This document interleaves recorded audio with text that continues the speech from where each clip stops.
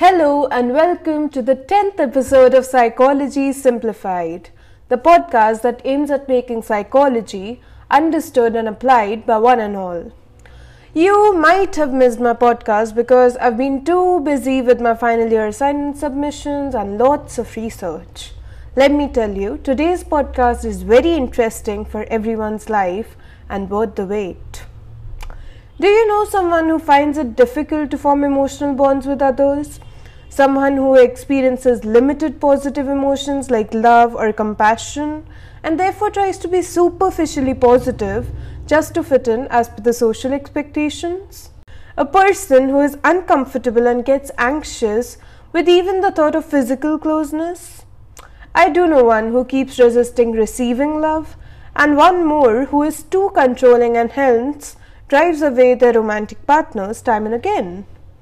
Most of these signal adult attachment issues, and my podcast today shall reveal some of the important aspects of it. This is a sequel to my last podcast on childhood attachment. Hope you heard it, else check it out soon. A lot of water flows under the bridge between childhood and adulthood. So, many argue that we don't necessarily find attachment styles formed during early years to be the same when one grows up. That's because there are many other experiences which impact adult attachment. In contrast, I find the research by Bowlby and Ainsworth related to attachment bond theory quite significant. They say that if the mother and the child's bonding is good, or if the kid was neglected during infancy, either ways it is responsible for making or breaking future relationships in more ways than one. It means that if a child and the caregiver's relationship are strong and secure, that person would have good relations with others as well through further stages of life. I think Shah Rukh Khan's empathy and love for the villagers in Swades, which is a Bollywood movie, is indicative of the great care from his nanny during childhood. So much so that he sacrificed a flourishing career at NASA for the greater good of his countrymen. Simply speaking, adults feel either secure or insecure in their relationships. If you trust others without a hitch, you have secure attachment style, and such individuals fare better with relationship stability and sexual satisfaction. Research suggests that they may be less likely to engage in disruptive acts such as partner surveillance or harmful sexual behavior. Secure people are more comfortable with intimacy and are usually warm and loving. Don't all of us desire to be so in our relationships? On the other hand, if you cannot bond with others and worry about your partner's ability to love you back, you have insecure attachment style.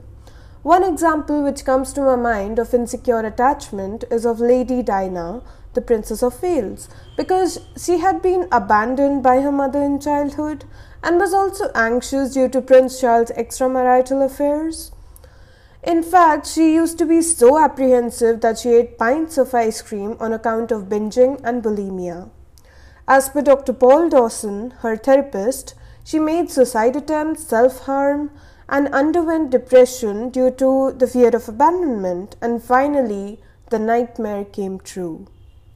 Now, it is a no-brainer that feeling securely attached to your romantic partner or other friends is usually better than the insecure option. So, can we change our attachment style if needed? Yes.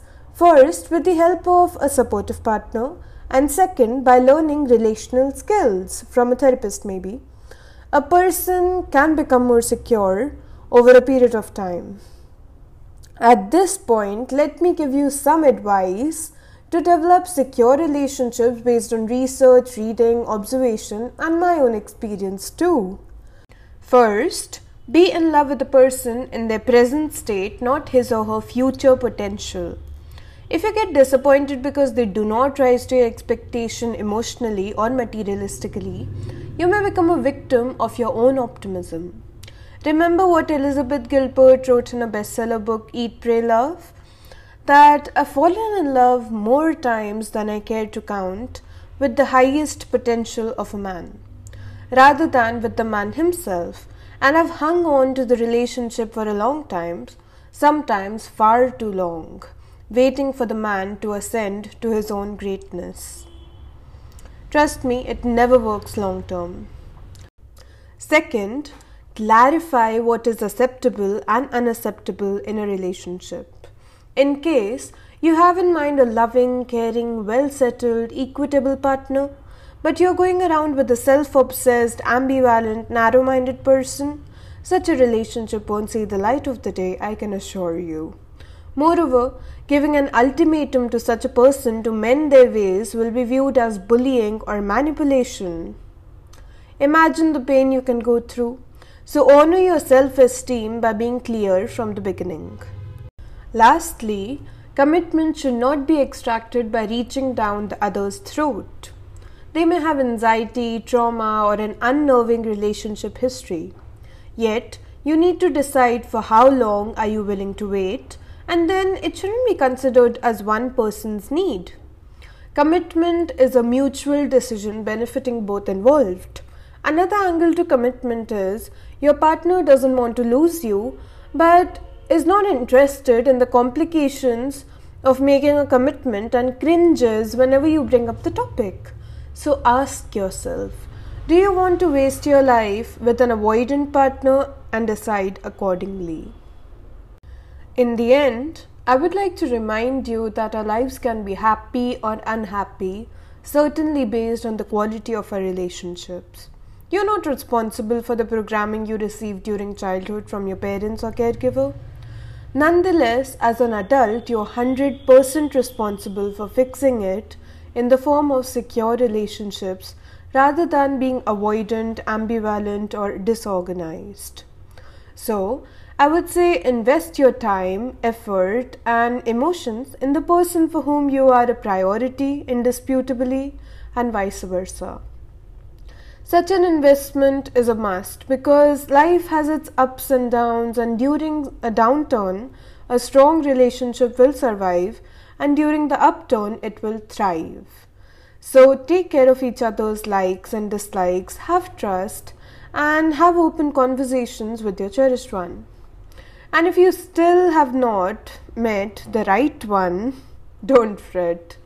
Buddhists say if you meet somebody and your heart pounds, your hands shake, your knees go weak, that person is not the one. But when you meet your soulmate, you'll feel calm. No anxiety, no agitation.